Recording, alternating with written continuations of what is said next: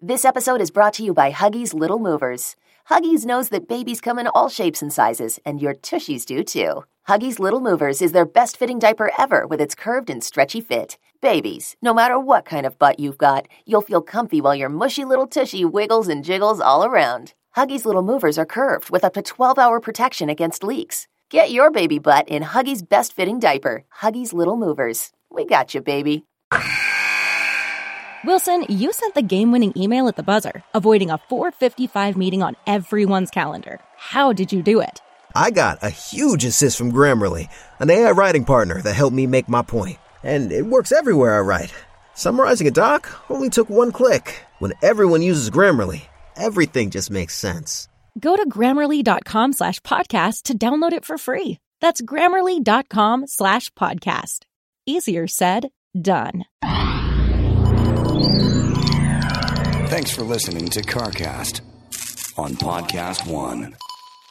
Hey guys, welcome to CarCast, brought to you by our friends at Dodge. As you know, Dodge is ranked number one for initial quality and best driver appeal for mass market brands by J.D. Power. It's the first U.S. brand ever to be ranked number one in initial quality and appeal in the same year.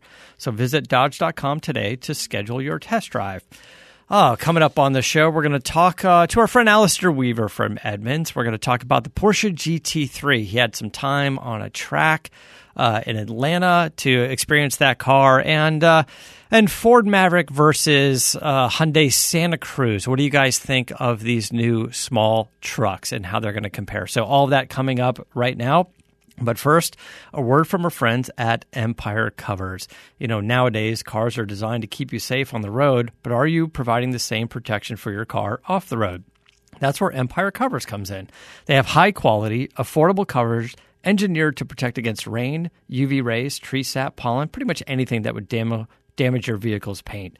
And for premium protection, check out their American Armor covers. They're proudly made in their Kentucky factory, and they have covers for RVs, boats, motorcycles, and more. All their covers come with a free multi-year warranty. And here's the deal. You get free shipping plus an extra 15% off your entire order with promo code CARCAST. Go to EmpireCovers.com/CarCast. Use promo code CARCAST. It's Empire Covers. Protect what you love.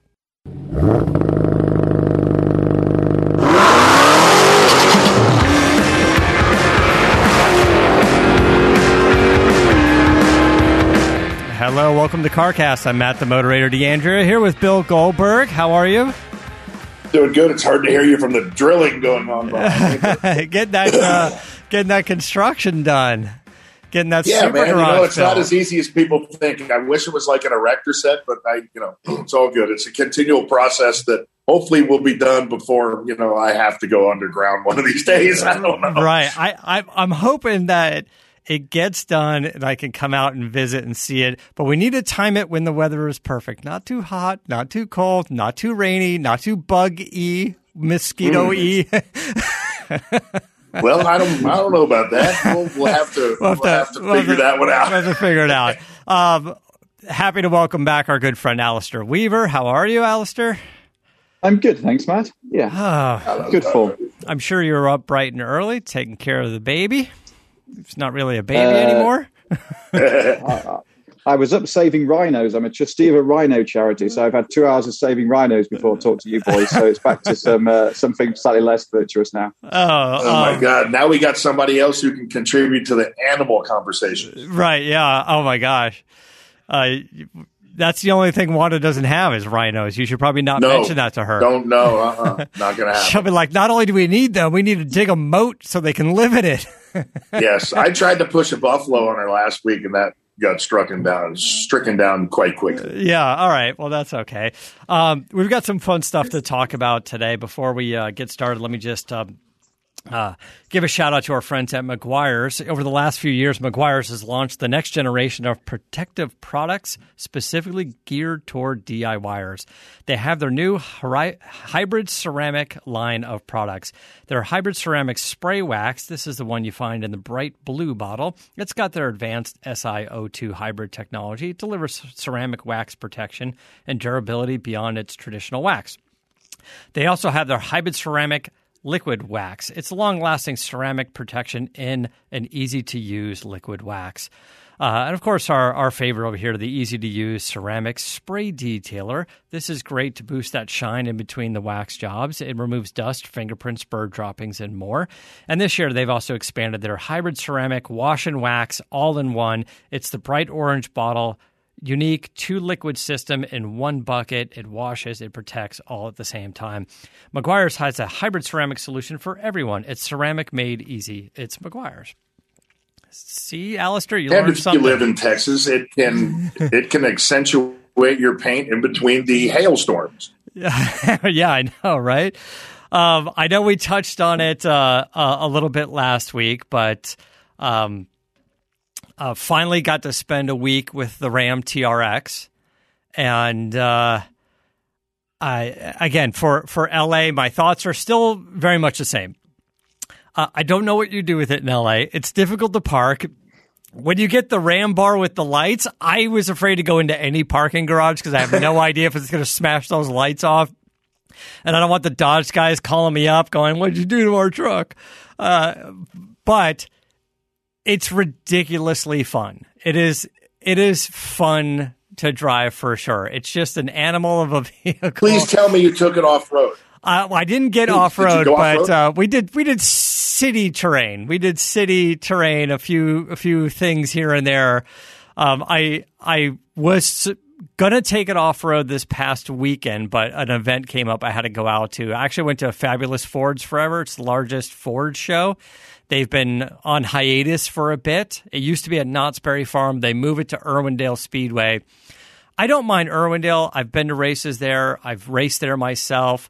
I've been to events there, but let me just tell you, getting into the venue, the line of traffic is an utter shit show. It has, yes. It's not the parking, because the parking, they were parking cars in the infield. They did a great job, but just that line of traffic getting into the venue is an hour long. It was well over a mile long. It was just ridiculous. But the event was cool and got to catch up with, our friends from Magnaflow and Galpin Sports and Anderson Composites and see some cool cars. And it was a cool event. Alistair, you saw some of my photos. You're like, what is this event? What is this going on? I was like, it's a sea of Fox bodies. There must have been 1,000 cars there, by the way, and probably, 6,000 people, 5,000 people. It was a cool event. And of course, it's not all Mustangs, by the way. There's Broncos, there's Pantera, there's Fairlanes, there's all kinds of cool stuff. It's a great big blue oval show. It was fun. It was fun to go and walk around and kind of, see everybody get out. And it was 90 degrees outside, so it was getting warm out there for sure. But yeah, it was a good event. I think these things are going to be really heavily populated over the next few months because everybody's been so locked up and so desperate just to get out and go to these events. So I think you're going to see like a massive explosion in attendance. I hope so anyway. A friend was telling me about Good Guys did their first big car show, and it was in Texas. I think it was at COTA, and it was their first event in like a year. And it was fully open. The Texas rules, no mask mandate at the time. And still, but they just asked like the staff members in the vendor booths to wear a mask, and they're like, okay. And it was like a record 25,000 people. It was just everybody just showed up. It's exactly what you're talking about. I'm crossing my fingers. Barrett Jackson's going to be that way. I'm going to head out tomorrow morning. I'm hoping that Barrett Jackson is going to be there. So if you're in Vegas, come out to the event. Thursday, Friday, Saturday. Before we get into some car news, though, let's touch on that real quick. There's been a little bit of a change in plans. Bill's motorcycle ran into a paperwork issue, and we just kind of felt like the best move would be to get that figured out so there's no questions at all, and you know what you're getting. And probably bump that to the Texas Barrett Jackson auction. Possibly. Something can happen in between then, but it's looking like Texas, right? Yeah, 100%. At the end of the day, here we go. as a bidder, I don't care what the vehicle is. When it crosses the block and it's based on bill of sale only, I'm going, hey, there you go. I just saved 25%. Yeah, right? That's right. So and the stars have to be aligned. And we had a little issue with the serial number and it supposedly being the serial number on the VIN, and it's not. It's the VIN for the motor, and it just at the end of the day, it's in processing. It should be taken care of. It will be taken care of within the next 2 weeks. But that being the case, the DMV said that it couldn't be. It had to be sold on bill of sale only, and I'm not going to do that. Right. So it's going to be a registered vehicle. It's going to be legal vehicle. It just the DMV couldn't get the paperwork done in time for the auction, so there was no point. It's like dealing with the Super Performance Cobra, right? I mean, it's kind of analogy wise, it's the same issue. Right. How do you're registering like a hot rod, like an exemption type vehicle? So, and because of that and some other events that came up, so Bill, you're not going to be able to make it out to Barrett Jackson. However, I'll still be there. We've got a lot of friends coming out there, friends in the entertainment space. Of course, Bravago is still launching out there. We'd love for you guys to come out there and try it and with us. Let us know what you think. We've got our great social media team that's going to be out there. So if you guys would like to, we'd love for you to try the product and tell us, be a part of our social media, get on camera, get some photos, so we can, we'll be putting all of that stuff up and sharing it with everybody. We're very excited. This is a big thing for us. We know product arrived. That was confirmed. It's on its way there today. I'm driving out there tomorrow to make sure it's all going well. And it's going to be a little nerve-wracking, but it's a big event. It's a big event for us. Yeah, and don't worry, I'll be pouring Bravago in Houston. There you go. Matt, what flavors do you have? So this is can you just I don't know if everybody's heard this before, but can you just talk me through it very, very quickly what it is? So it's a hard seltzer, but it's a little bit different. It's our badass version of a hard seltzer. It's got a lot more flavor and a little more kick to it than, let's say, the big brands like a White Claw or a Truly. It is 5.1% alcohol. It still comes in, depending on the flavor, 2 or 3 grams of carbs, 2 or 3 grams of sugars. It's about 115, 120 calories. We lightly sweeten it with monk fruit. It pops the flavor a little bit, but it's still a 0-calorie, a natural sweetener, which I like better than stevia or erythritol because you don't naturally digest that. It goes in, it goes out, where monk fruit is real. It's a real fruit. That being said, we have a strawberry lemon, we have a Rainier cherry, and a vanilla orange cream. And if you've ever had like a creamsicle, it is fantastic. So our guys in the lab that were making the product, they said their favorite was vanilla orange cream, but the most crushable was strawberry lemon. He's like, you can down 3 of those things. I would recommend you Uber. I would recommend you Uber if you do. Luckily, we're launching in Vegas where everyone's Ubering anyway, so I'm not too worried about that. It's going to be 115 degrees outside in Vegas, so if you want a refreshing drink, the Bravago Public Bar will be near the... as you walk into the event, you go through the sea of cars, and then as you get to the auction arena area where the grandstands are, basically, we're at the entrance on one of the sides. So one side will be the bidder bar, the other side will be the public bar. We'll have some big banners and stuff up there, but I think you guys will enjoy it. It's a nice, fun, refreshing drink, and I think we nailed the flavor. So anyway, it takes me back to my student days when, if you kind of woke up with a hangover, you want to keep drinking. There was something called alcoholic lemonade. I think it's called hooch. Yeah, but they banned it in the end because they had all these kids thinking it was just proper lemonade, but it was actually like 5% or something. So it got banned. Yeah, well, I think it's a great idea. Maybe we should create a flavor called Hair of the Dog. Yeah. Now I haven't had. The key is to be able to hydrate and dehydrate and hydrate at the same time. That's right. Drink a water, drink a Bravago. Drink a water, drink a Bravago. Wash and repeat. Just keep doing it. Anyway. Well, actually, the Bravago, because of the low amount of alcohol, does both at once. It's mostly water. That's what they do. It's carbonated water. That's how I feel about it.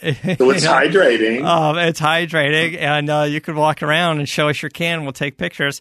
All right, I'm not going to turn this into a big commercial, but Alistair and I were texting yesterday. We're going, hey, we got a few topics for the show, and one of the topics for the show was going to be the delays of all the cars, including the Bronco. But I woke up this morning and I saw Twitter aflutter going, hey, good news, Bronco production has restarted.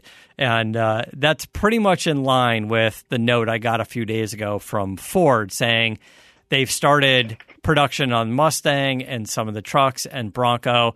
As these chips, the computer chips are coming in, they're starting to get card. Now, they're by no means are they caught up to what they need to make, but they are starting production again. You heard the same thing, Alistair?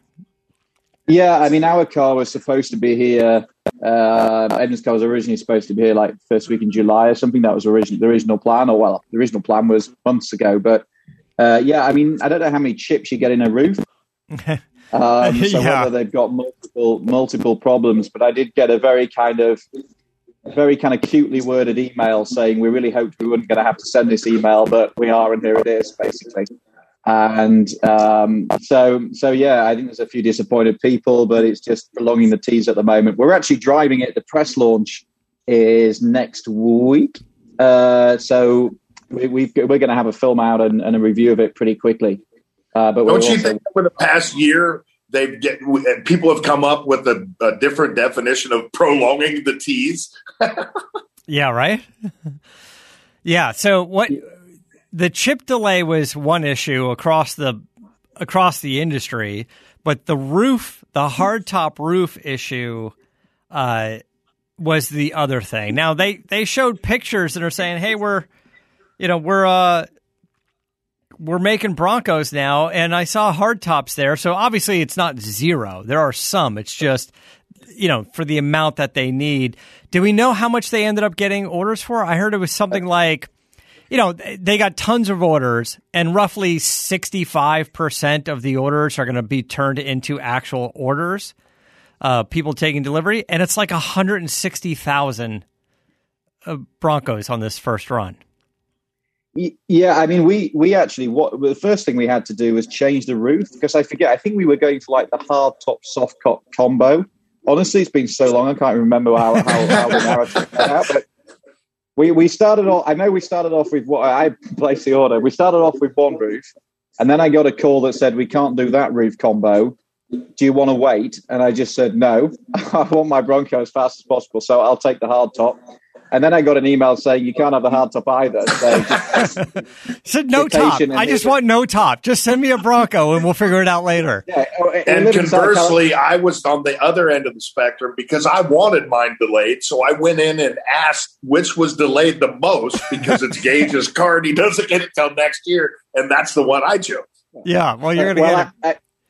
You're right, Matt. I live in Southern California. It hasn't rained here for about 6 months. Why don't you just give me the car? Right. And mail the top later. Just send the top later. Yeah. Right around when Christmas rolls in and the clouds come over, then you'll put the hard top on it when you get it in the mail. And yeah, Bill, that's a fantastic. So Gage's birthday is 15th birthday was just recently. So they went into the dealer to order the Bronco and then said, great, happy birthday. You get nothing this year and you get a Bronco next year. But I had to time it out. So anything that would push the date, I chose in the checkoff box because May the 10th, 2022 is when he gets his present. So it all works out. Yeah. Maybe, unless it's delayed. Yeah, exactly. Maybe is right. I got, Ford did do me a little favor. The Mustang Mach 1 was supposed to be made in May and delivered a month later. And then they said, we have to push it out. There's no chips. It's affecting the car. It's going to push well into August. Maybe you'll get it in September. And then I got an email and he said, the Mustang production line has ramped up again. He goes, so we made some calls and we moved yours to the beginning of the line. So now the car is supposed to be made in 5 days. 6 days, something like that. So, we'll see. Yeah, that's what I said. I was like, we've got a lot of projects going on. We've got a few other things to drive. I said, don't worry about it. This isn't like a life or death situation for me, but I appreciate it. And I'd love to get it, but. Chaps, we're selling our GT500. Do you want a GT500 to go alongside the Mac 1? I kind of do, though. Yeah, I was thinking about that. I kind of do. Yeah, it's funny because when Ford called me and I was talking to the guy over there, I said, he's like, yeah, the Mach 1, it looks great. We got the, whatever, it's going to be delayed. It's going to be built in August. And if it's delayed again, you have the option of getting a 2022. Bill, we talked about this before. And he goes, or, you could stay with the 21, but it might be, could be limited edition. I don't know. And I said, well, are the GT500s delayed? Because I'd be happy to take one of those. And he said, yes, those are delayed as well. And I was like, all right, well, just keep me on the list for the Mach 1 then. But so 760 horsepower is a lot, Matt. I know, but it's a cool car. It is cool. It is a cool car. I'd have to put a lift in my shop to stick it someplace up in the air. I know, but it is bright orange, so Yeah, next month, because we got to trade it in against the Bronco. That's how it works. We've had it for a year, so now the Bronco comes on board and the GT500 goes to a new home. Yeah. Well, I don't know that I want your GT500 because every drag race video that you've done, you lost. I know you blamed it on traction, but I felt like every drag race video, you're like, I got beat again. Have you read the YouTube comments about me? It's my fault. A few, yes. Even when I'm not driving it, it's my fault. You're the scapegoat. Yeah. All right. So tell us what else you've been driving. I know you've got a very exciting car. Now you got some seat time and a very exciting car under your belt. Yeah, last week I went to Road Atlanta. It was actually my first flight in a year, believe it or not. It's crazy. I went to, but a good one. I went to Atlanta to drive the GT3 at Road Atlanta. And this is the first time we've actually had it on a proper race circuit. And it was my first time at Road Atlanta, which reminded me so God. Honestly, what a circuit, what a car. It was a fantastic day. And it reminds me of the circuit in the UK called Alton Park, which Road Atlanta reminded me of, all the Nürburgring, all the undulations, the fact that it's pretty fast and hairy, not a lot of runoff. And we had Patrick Long, who I know you guys know, Mr. Lufkin. He came along and basically it was just 20-minute sessions, and I was following Patrick. Patrick had a 911 Turbo S, and the idea was just to learn the circuit quickly, and then leave the mental capacity for actually, appraising the car. So I was basically following Patrick. He was in a Turbo S, I was in the GT3. And that was pretty special and a great way of learning the circuit, following somebody who is lightning fast around there. I was just going to say, nobody better. By Patrick Long is, by the way, the nicest guy. He's so fantastic. And we've done some driving instruction with him before. And you're right, Porsche racing car driver, co-founder of Luftgekalt. Just a great guy. And a two-time Le Mans winner, I believe. Yeah, he's not, because I was talking to us, like, which do you think would be faster? Because a Turbo S has got a lot, it's another 250 pounds-feet of torque and more power and everything else. And you could really see that pulling out those slow corners. You could see the turbo pull away. But he reckoned that the GT3 would be at least a couple of seconds a lap faster around there. And I was like, I'm pretty sure Patrick's 2 seconds a lap faster in anything. in anything. Yeah, right on.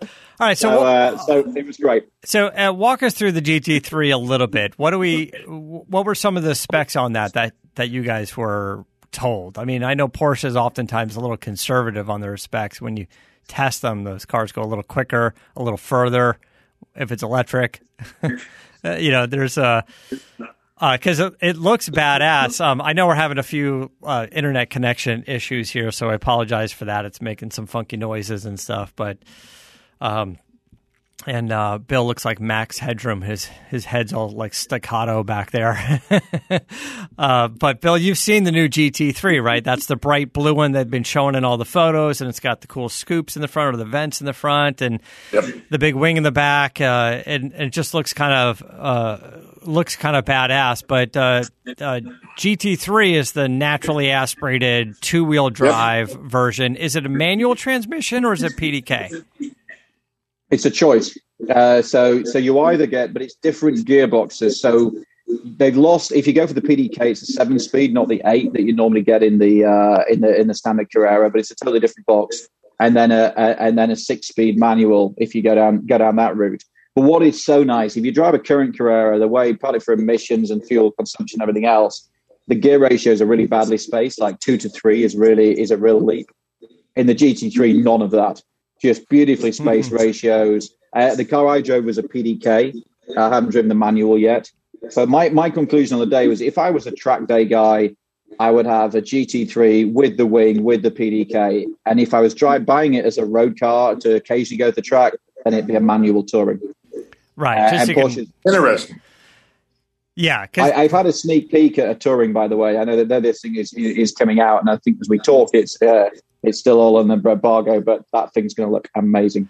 So, and GT3 Touring, similar to the previous gen version, was it's the GT3, but the street version, like a little bit different seats and no wing, and just sort of the subtle version, but everything underneath, power, suspension, all that's the same.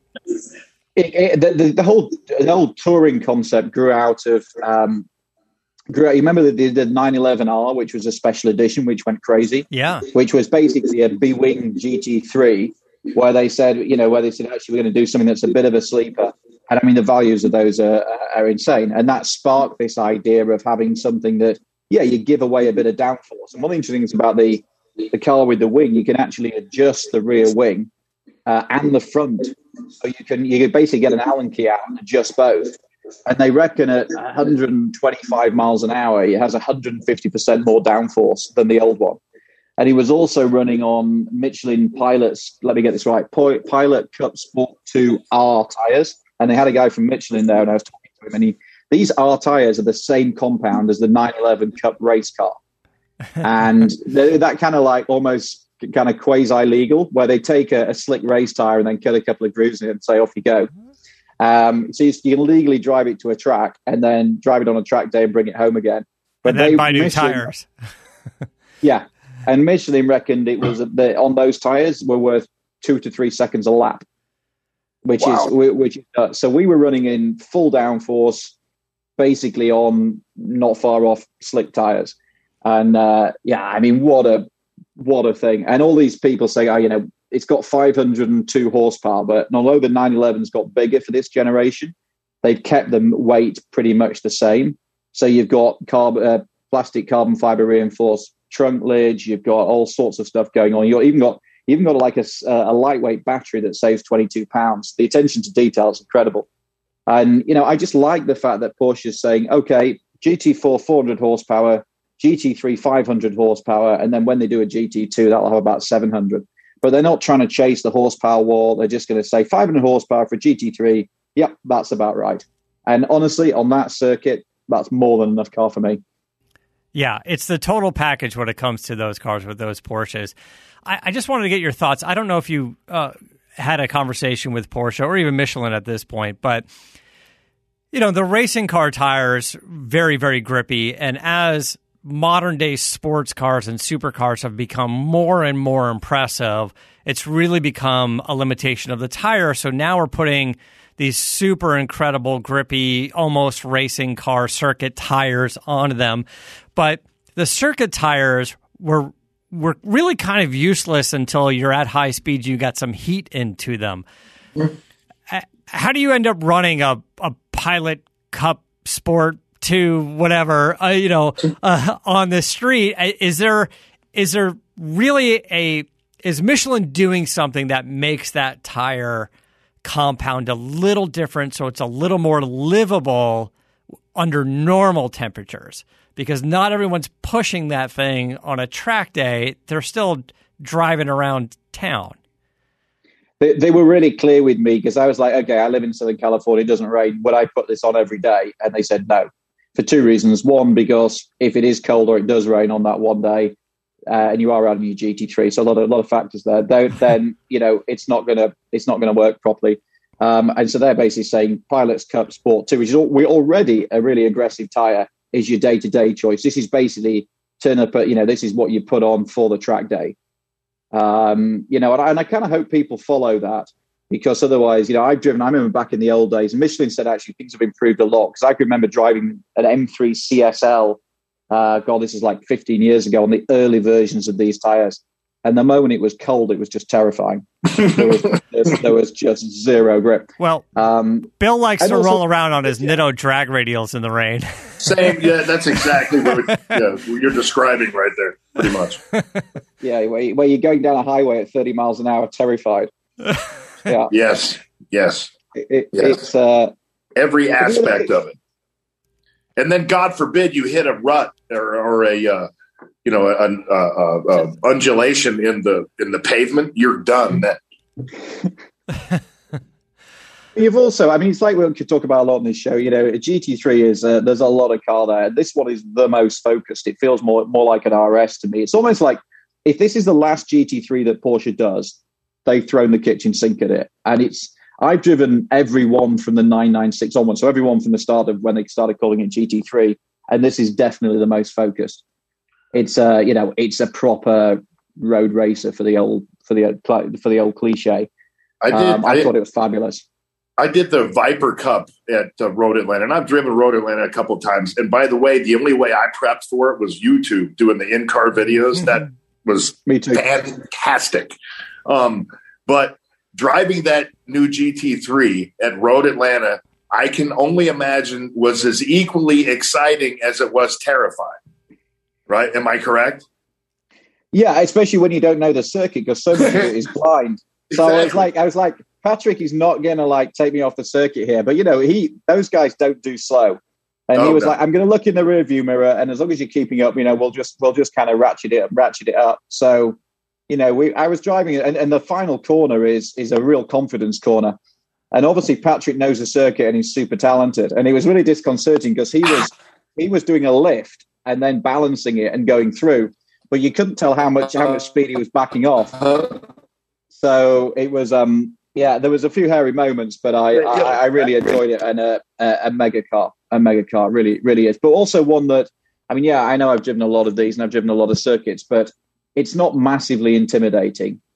Once you get past the noise and the sensations, it's pretty forgiving. But it's still massively fast. Yeah, I haven't been on that circuit, but I went out there for a vintage race that Adam Carolla was driving in. And you're right. I think it's that last turn that also kind of goes off to to get off the track. And a few people were hitting that straight after that turn. I want to see the gap on that turn 11 or 12. Yeah. Yeah, it's 12, I think. Yeah, it's the last turn where you go over this blind crest. So the first bit is you go through a sort of blind ride at about terrifying. It was 160 into the braking zone, certainly with Patrick driving into chicane. And it's a downhill brake from 160 into a chicane. Then you go again, and you go downhill off camber ride. With your eyes closed. Yeah. You basically can't see, right? Racing on a prototype or something really serious around there. Yeah, that's got to be. That's proper ballsy stuff. Yeah. I had some thoughts on, because we were talking about Porsches and the new car stuff. So I have a couple thoughts on used car stuff, if people are looking at that. Before we get into it, let me tell you guys about Geico real quick.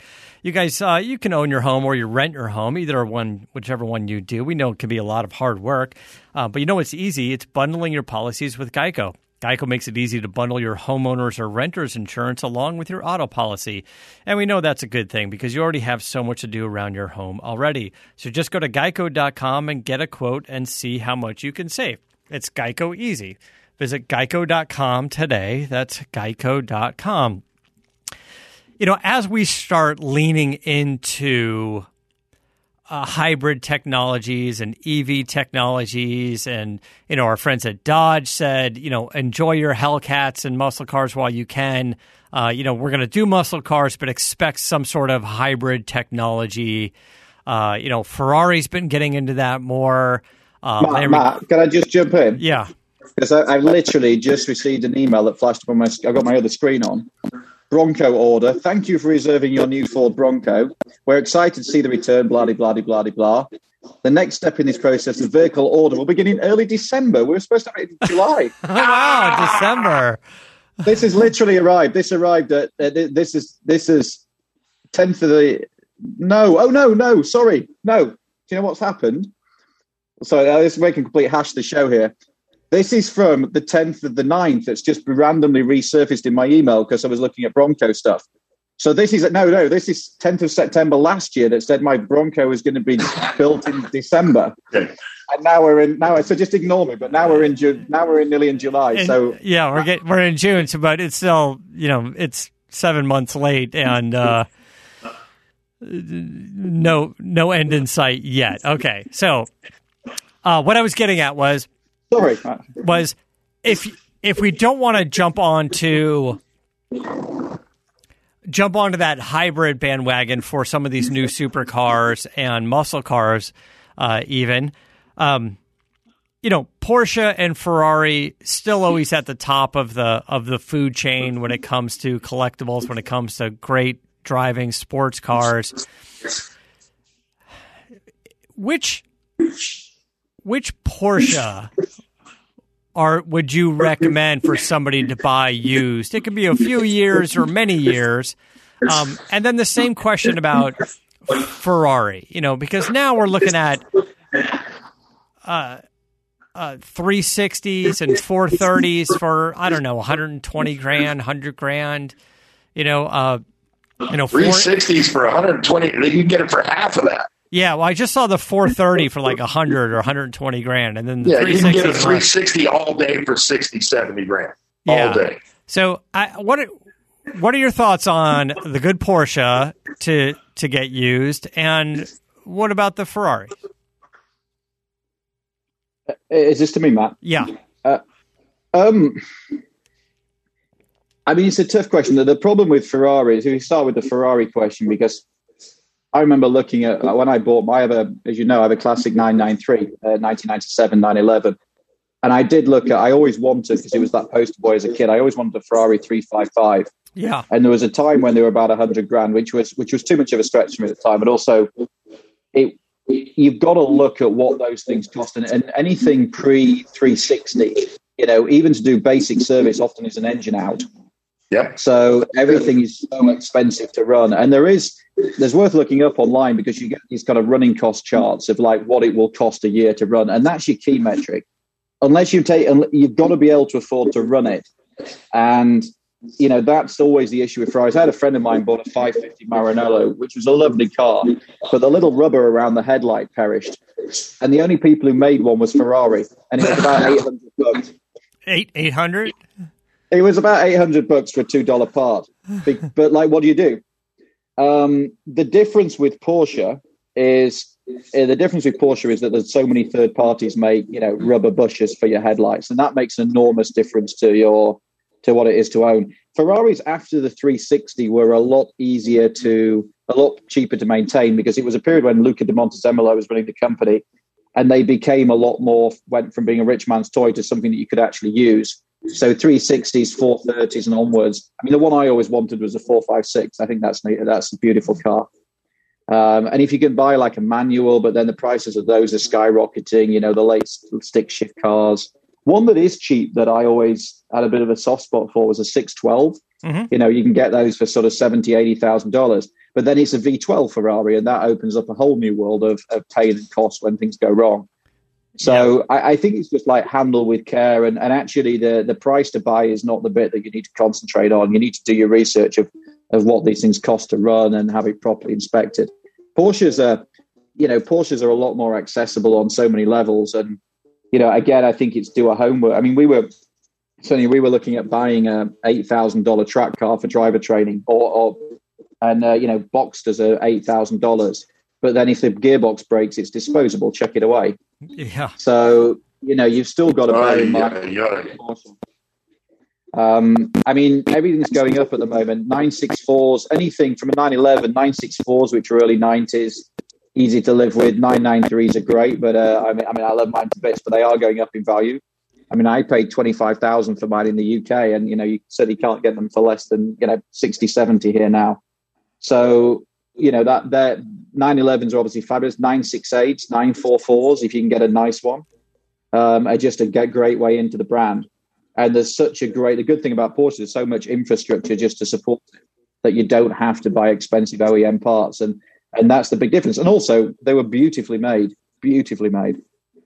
Yeah. Okay. It's a good thought. There's much more parts available for Porsche, so that's going to be a little bit easier to fix and maintain. But when it comes to Ferrari, you're saying start with 360 or newer, and probably the newer you go, the more reliable you're going to end up. But that's true. I mean, 355 is the one that I would love. I love that car too. I love that car too, but I'm aware of the maintenance issues, and pulling that engine out and whatnot. And I don't know if that service is becoming more affordable because more aftermarket service shops are tackling that type of thing. I mean, none of it is inexpensive. I mean, if you only have one or two cars in your household, maybe a 355 shouldn't be one of them. Understatement. Captain Obvious. Or you're going to be spending a lot of time in the back of an Uber Prius. But it's a good thought because it gets to a point where we're at a point where we're looking at cars like that going, I've never owned a Ferrari. It'd be nice to have a Ferrari, not a daily driver, but can I take it out on the weekends or, an event here and there?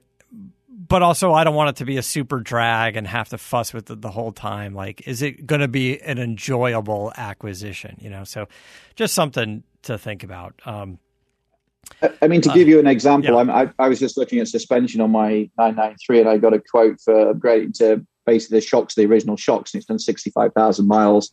And to go to Bilstein B6, which are specific shocks that Bilstein developed, and to have all four corners done, wheel alignment, new springs as well, which drops it to the rest of the world high, because American cars are always sat up a bit.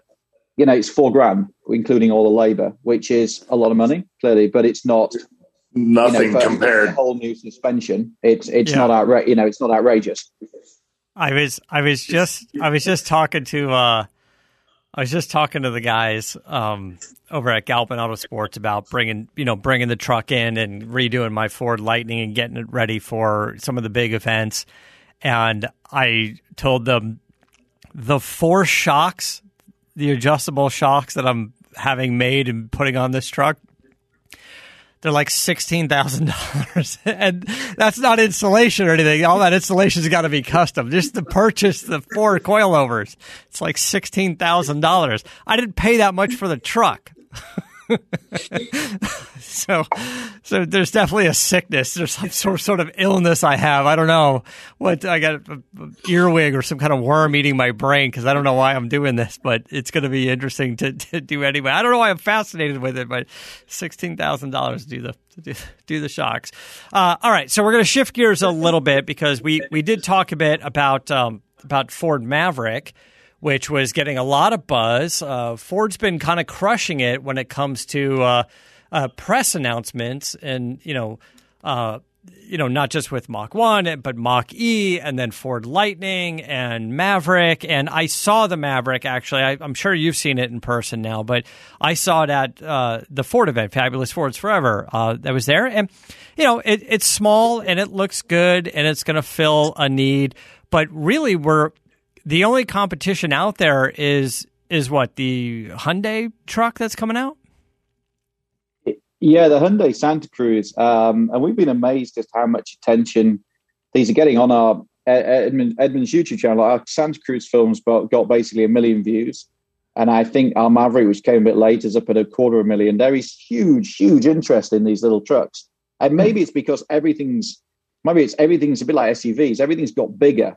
So even a Ranger is now actually pretty big truck, and the F-150 is huge. That, you know, this is almost like what a Tacoma used to be, or what a, you know, what. So I think they'll do well. And the Santa Cruz is a really cool looking truck from Hyundai, and then obviously the Ford as well. And they're the only two real players. But yeah, I'm amazed how much attention it's getting. Yeah, I mean, I get it. There's an audience for it. I think there's going to be an audience for it. Just by the attention, you would think so. I mean, make no mistake, Bill, we talked about it before. You wouldn't fit in it, and if you did, you would look goofy as hell. It's just not that type of vehicle. But on paper now, when you look at Santa Cruz and Maverick, what are we looking at? How are you comparing these two? Well, the big thing is the price. I mean, the Maverick's $20,000. You know, it's a bit over $20,000 with the destination, and they always cheat by not including destination. But it's, you know, both of these. It's interesting. I read somewhere, and somebody, I can't claim credit for this quote, but saying Ford cannot sell $20,000 hatchbacks or sedans in the US, but if you dress it up as a little truck, they can sell it. You know, yeah, they'll sell 150,000 of them probably. And that's basically it. This is kind of what a little hatchback used to be. It's a $20,000, you know, thing. And, you know, I think it looks strong, and there's decent interior space, you know, for the overall size. The bed's not huge, but they're pretty clever with how you can use it. Mm-hmm. And it may well appeal to people who, you know, don't, you know, maybe surfers or skiers and that sort of thing, who just don't want, you know, a bit like you trying to use a TRX in LA, or if you live in a city. Yeah. You know, these things could be super useful. You know, the other thought was, there's still alcohol delivery, Matt. Yeah, right. Alcohol delivery. We're going to do that. The other thought was, there is still a customer that wants a new car because they want something that's reliable and has a warranty, but they don't have a lot of money. And there's that customer that shops for something inexpensive. And at this point, the most inexpensive thing on the Ford lot is probably going to be the Maverick. Right. So if you just want something new with a warranty, your kid's going to high school or college or something, they want to get something safe, or they're, leaving the state to go to school or whatever. You started a new job. You don't want to spend a ton of money, just like there's, especially after COVID, as people are just ramping up with work again, and you're going, I want something to drive. I want, it's got to be inexpensive. You go onto a new car dealer lot and go, what do you got? What's the cheapest thing you got that's going to move me around and keep me safe? And they're going to go, well, Ford Maverick's, $22,000, yeah, that's, I'd be like, sure. And like you said, even when you dress up that vehicle and you get a bunch of the options, like fully loaded, it's into the mid to low 30s. It doesn't turn into a $60,000 truck. It's like $34,000 with pretty much everything you can get for it. So not that $34,000 is really cheap, but in the world of new cars, that seems cheap. Yeah, the average cost of a new car is $40,000 at the moment. So that's amazing. That's amazing to me. $40,000. Okay, so Santa Cruz, what's the price of that? Do you know? That's going to be, it's going to be similar to the Ford, and I think check them out on our YouTube channel. We're actually going to put together a film that directly compares the two. I mean, the Hyundai looks actually the more interesting of the two, sort of visually. Hyundai doesn't have the reputation that Ford does for trucks, but I really hope they do well. I mean, they're on a real roll at the moment. The design's great. It's going to be. They're pretty much lineup match from the specs lineup. So it's going to be an interesting test, and I think it'll just bring a whole new body of people into trucks as well. And I don't know how much of the platform is shared with Bronco Sport, but I know Maverick is going to be hybrid front-wheel drive as the base model, and then you can get all-wheel drive version, and you can get the 2-liter EcoBoost all-wheel drive version. But I imagine there's going to be some variants of that vehicle, like an FX4 or some sort of kind of off-road version. And if that's anywhere near as capable off-road as Bronco Sport, I think it's going to be an attractive little vehicle. Yeah, I was just pulling the specs, Matt, as you were asking. I mean, if you're looking at the Santa Cruz, you've got two engines, one with 190 horsepower, or you got a 2.5 litre with 275 horsepower. I mean, that's plenty, right? 8-speed auto. I mean, these are not unsophisticated things. It's not going back to like the old days of it being sort of cheap and cheerful. Yeah. There's a lot of there's sensible tech going on this, and size-wise, just give people a sense of it. It's about 10 to 15 inches shorter than a typical midsize. So midsize would be like a Tacoma or something. Yeah. Okay. Now you mentioned Hyundai stepping up their game design-wise. You and I spoke. Kia Telluride is a fantastic SUV that you guys really like, rated very highly. I'm going to be heading out to Vegas for Barrett-Jackson, and I wanted to find something to drive. I needed to bring some gear with me. We're setting up our public bar, our Bravago bar. We're bringing some gear, and I'm going to be out there for a few days. So I didn't want the biggest thing like a Lincoln Navigator, but I wanted enough room, sort of a 3-row size vehicle. I kind of wanted the Kia Telluride, but it wasn't available on my schedule. So I got the Genesis GV80. And correct me if I'm wrong, Alistair, but the Genesis GV80 is the same platform as the Telluride. It's just the fancier version. Do you think that the Telluride and the Genesis share a platform? You know what, Mike? I'd have to look that. I'd have to look that up. I mean, that's often typical because Genesis, obviously, Kia, Hyundai share platforms, and the Palisade is on the same platform as the Telluride. But it's GV80 because GV80 is not a 3-row, not a 3-row in the sense that Telluride is. So I'm going to duck that question. Okay. Well, it looks good, and I'm kind of digging their style. This weird kind of. I don't know, sort of this ambiguous kind of, we don't know what brand vehicle this is, but it looks interestingly good. And I've driven the Genesis cars, and I thought they were sharp, and I thought they were nice. I don't know how well they're selling. I always thought they would be a pretty nice luxury car to get into used, because I'm sure the used price drops significantly from the new car price. And if the quality is there and it's, let's say it's a lease turnback, it's 2-3 years old, you probably get yourself into a pretty nice daily driver, that you're going to enjoy. Like if you're commuting a lot and you want nice interior and all the tech bits, it's going to be in there. Now, of course, Tiger Woods very famously wrecked the GV80 the other day. But I got to tell you, with him, if he didn't do that, it probably wouldn't have caught my attention as much as he did. So, I mean, I feel bad for him because he got hurt. But also, it was probably the best.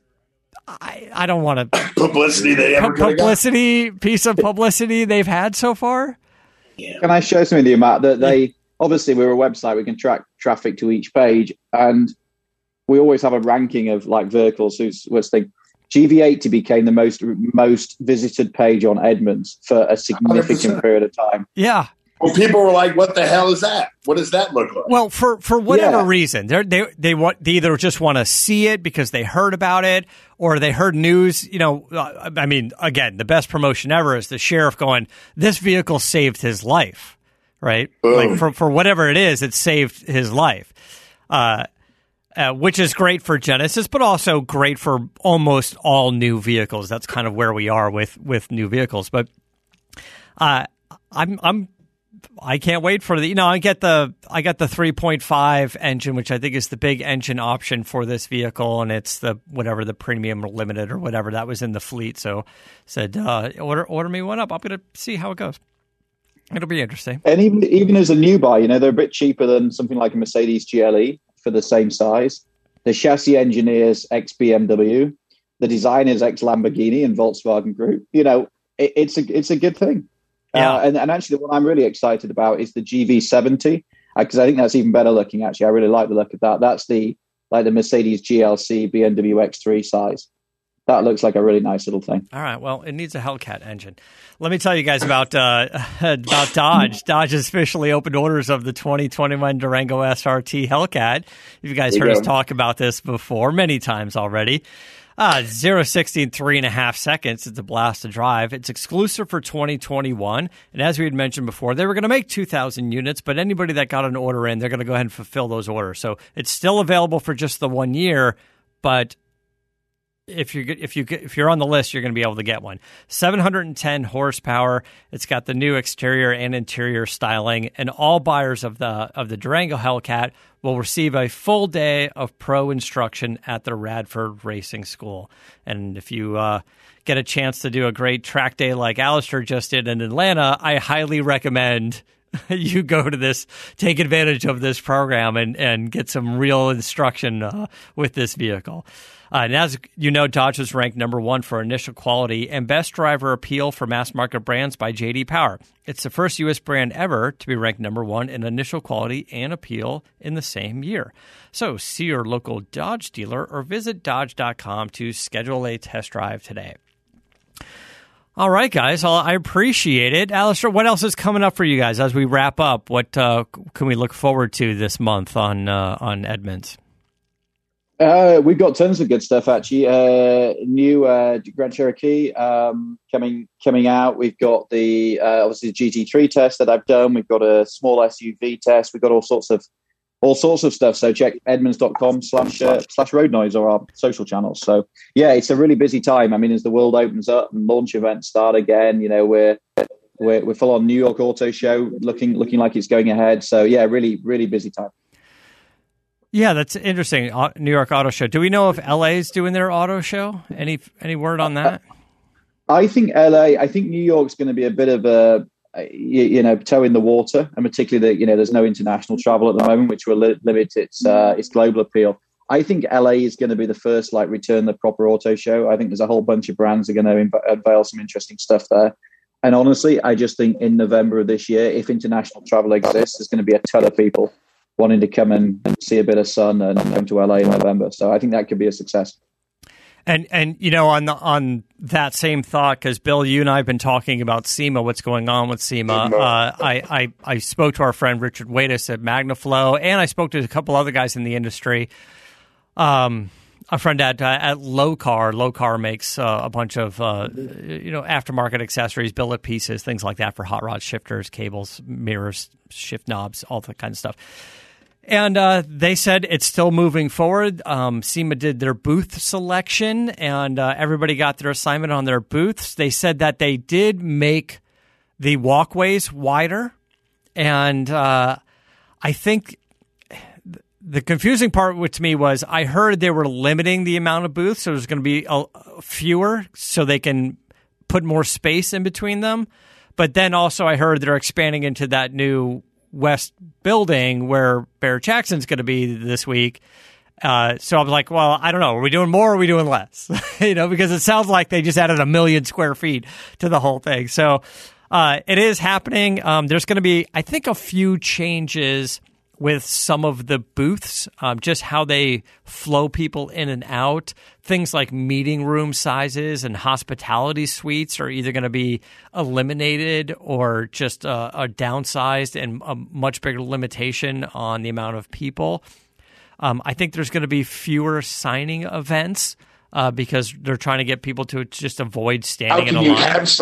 How can you have signing events when you can't form a line because you're not 6 feet apart? Yeah, I think that the 6 feet apart thing is not going to be applied once that rolls around. And listen, my opinion is SEMA's going to be bigger and better than it ever has been. I think so. That's just my opinion at this point. I mean, because everything's opening up. Shit's going to hit the fan. Like you said, any concert, any outdoor event, no matter what it is, if it's herding cats, it's going to be sold out. So I think hopefully, you get international travel, and then you'll bring so many people in because everyone wants to get out. But domestically, I think it's going to break records if Vegas is completely open and Barrett does their thing, or SEMA does the same rules with it. So yeah, that's my guess. The one limitation could be international travel. I think for SEMA, they're still saying it's not going to be a big international buyer trade show like it has been in the past. It's just going to be for here. So anyway, it's going to be interesting. But anyway, let's go ahead and wrap it up, guys. Thank you so much for listening. We had a few technical internet issues. Maybe it was those guys that were on the roof last week banging around. I don't know if they got their stuff worked out up there, Chris, or who knows. But anyway, apologize for some of the audio issues. Hopefully we'll get it. We'll just get it all dialed in next time. But Alistair, always a pleasure. Check out Edmunds.com. And of course, Edmunds.com/road noise is where they keep up to date with their latest videos and the news about stuff. Bill, always a pleasure. I will see you guys at Barrett Jackson in a few days. Until next time, keep the air in the spare and the bag in the wheel. For the latest updates and call-in times, follow the show on Facebook, Twitter, and Instagram at CarCast Show. If you'd like to write in, fill out the form on CarCastShow.com. And don't forget to give us a nice rating on iTunes. CarCast is a Corolla Digital production and is produced by Chris Loxamana. For more information, visit CarCastShow.com.